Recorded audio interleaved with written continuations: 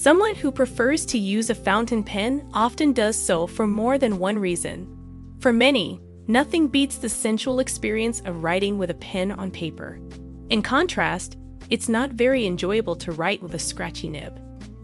This other sensation is common among frequent users of fountain pens. I am often asked whether there is anything that can be done at home to cure a scratchy nib, despite the fact that we provide our own maintenance services and free nib tuning on each pen or nib unit acquired from us. The answer might be yes, but it worries me because treatments often cause more issues than they resolve. The following is based on my own experience fixing a scratchy writing instrument. It's likely that some form of damage was done to a nib that was before producing nice, smooth writing and has now become scratchy. Misalignment is by far the most prevalent cause of this problem. Pen alignment may shift if dropped or bumped. The first step is to check this. One of the tips will be ahead of the other on the paper due to the misalignment, revealing the sharp inner edge of the tipping. A steady stream of ink may also be disrupted by this. Those of us with mere mortal sight need a 10-power loop to make out the misaligned tilting. The next steps are only for the courageous, who understand that passing the pen to someone else is necessary to fix the situation. It might also refer to a trainer pen as opposed to a writer, in this case. Keep the loop near your eye and the pen's point aimed towards the loop. Everything takes place within touching distance of your face. Look for the iridium forms to be closely spaced and in a symmetrical arrangement with the points at the same level. A flexible nib will contact the paper, whereas a hard one will leave a little space. If you notice that one side is more than 5% higher than the other, you may check the tips by lifting the lower side with your fingernail. If it rises by the same amount on the opposite side, plus an additional 5% above the first side, then you know it can be moved. A nib is said to be well balanced if this happens and the tines are of the hard kind. You have likely identified the source of scratchiness if one side is consistently and noticeably higher than the other. This nib is just right.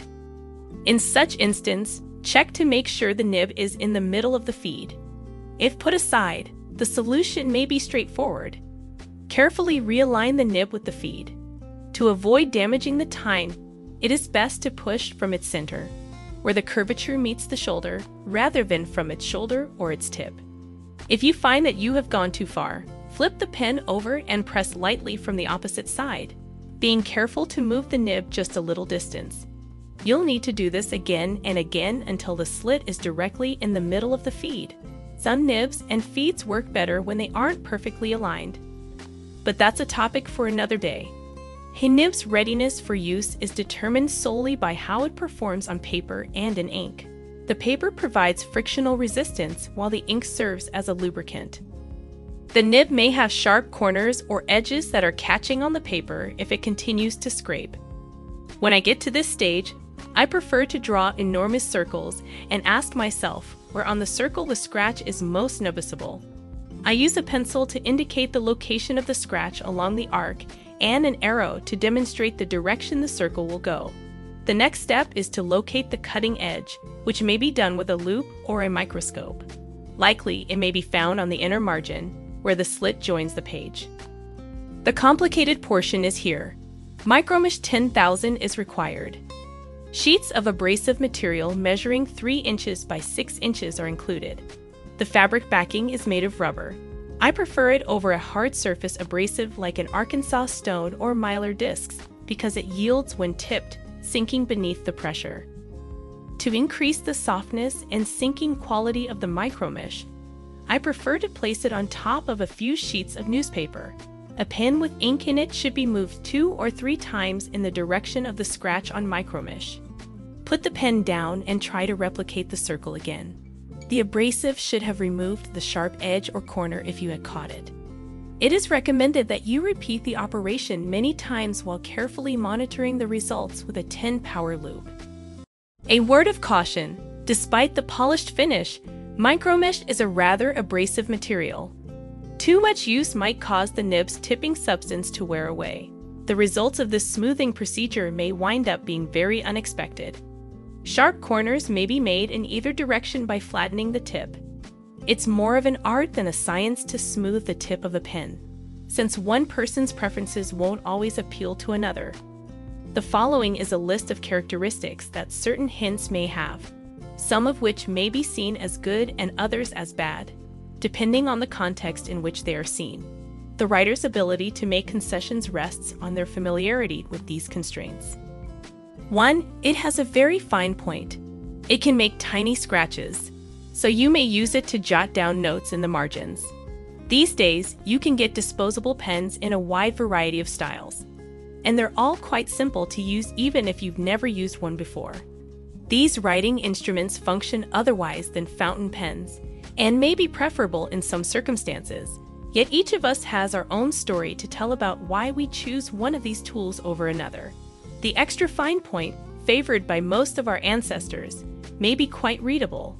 The extra fine point has a lot of teeth and might feel scratchy if you don't use the lightest touch.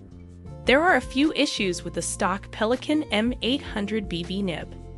To begin with, the tipping isn't oriented properly, and secondly, the area where the ink would normally make contact with the paper is actually concave. Second, the inner edges are rounded. These days, it's common to find pens with rounded inner edges on the tips. The corner where the cut meets the paper has become rounded. This is done by the manufacturer to provide a seamless product. In other cases, though, skipping is the end outcome. Skipping is particularly annoying on the first stroke if ink doesn't get it to the paper when the tip contacts. Micromesh practice helps break in the tip, preventing skipping. It is feasible to get such close contact between ink and paper by eliminating material from the tip, which moves the slit closer to the writing surface. However, be aware of the caveats up above: an itchy, flat-footed pointer. Step 3. Making a foot. The ink will run along the foot as if it were a flat surface. Working with little pressure on the proper paper and at the right angle, the nib will hydroplane. This impact may manifest for some but not for others. It might be difficult to pin down at times. Sharp edges on the flat required for this effect might cause unwanted catching and dragging. A foot on a point might be either paradise or agony. Profile of a nib with flat feet. Which is better, a high or low angle foot? The typical writer is in mind when pens and nibs are manufactured and distributed. Every person's foot is somewhat different from everyone else's because the angle at which the writer's tip hits the paper is slightly rounded yet flat. The typical writing position for a pen is at a 55-degree angle to the page. Some people may not like the way the tip is trimmed if they prefer a steeper or shallower angle. Once again, the author may get the desired result with some smoothing cloth and a fresh foot. Take note of the disclaimer up top. 5. Writing is easier with wet nibs. A wet writing nib, all else being equal, will feel smoother than a dry one, since ink works as a lubricant, and the more ink there is beneath the tip, the smoother the pen will write. Writing with a pen that produces too much ink is inconvenient since the wet mark takes forever to dry and sometimes bleeds through the paper. The bleeding makes it harder to read and looks terrible. It is possible to boost the ink flow of a nib with a little modification. Avoid making this modification too drastically, since decreasing is more challenging. Do not do this if you are easily frustrated, since an unbalanced set of tines will cause the nib to write more scratchily. Refer to the second paragraph above. The rate of ink production is being increased. Boost the ink flow by catching the nib's shoulders with your thumbnails while holding the pen on a big open desk with the nib pointing upright and staring at the bottom of the nib, the feed. Gently push down on the top of the nib and pull apart slowly. To clearly observe the aperture of the slit, illumination from behind is preferable. Use extreme care and always double-check your work using a pen test. To avoid getting ink on your fingers, you should have some paper towels handy and not be on your way to a fancy dinner when you need to test the nib after each attempt. Removing the pen's nib to reduce ink flow is a more laborious option. Pinch the shoulders together uniformly to slow the ink flow somewhat. As can be seen, a smooth nib is the product of a number of dynamics working together. Nib balancing is a time-consuming technique that calls both precision and practice. There are several potential hazards, but the payoff is substantial. This story was first published in the February 2006 issue of the Pennant magazine. The official publication of the Pen Collectors of America is called The Pennant.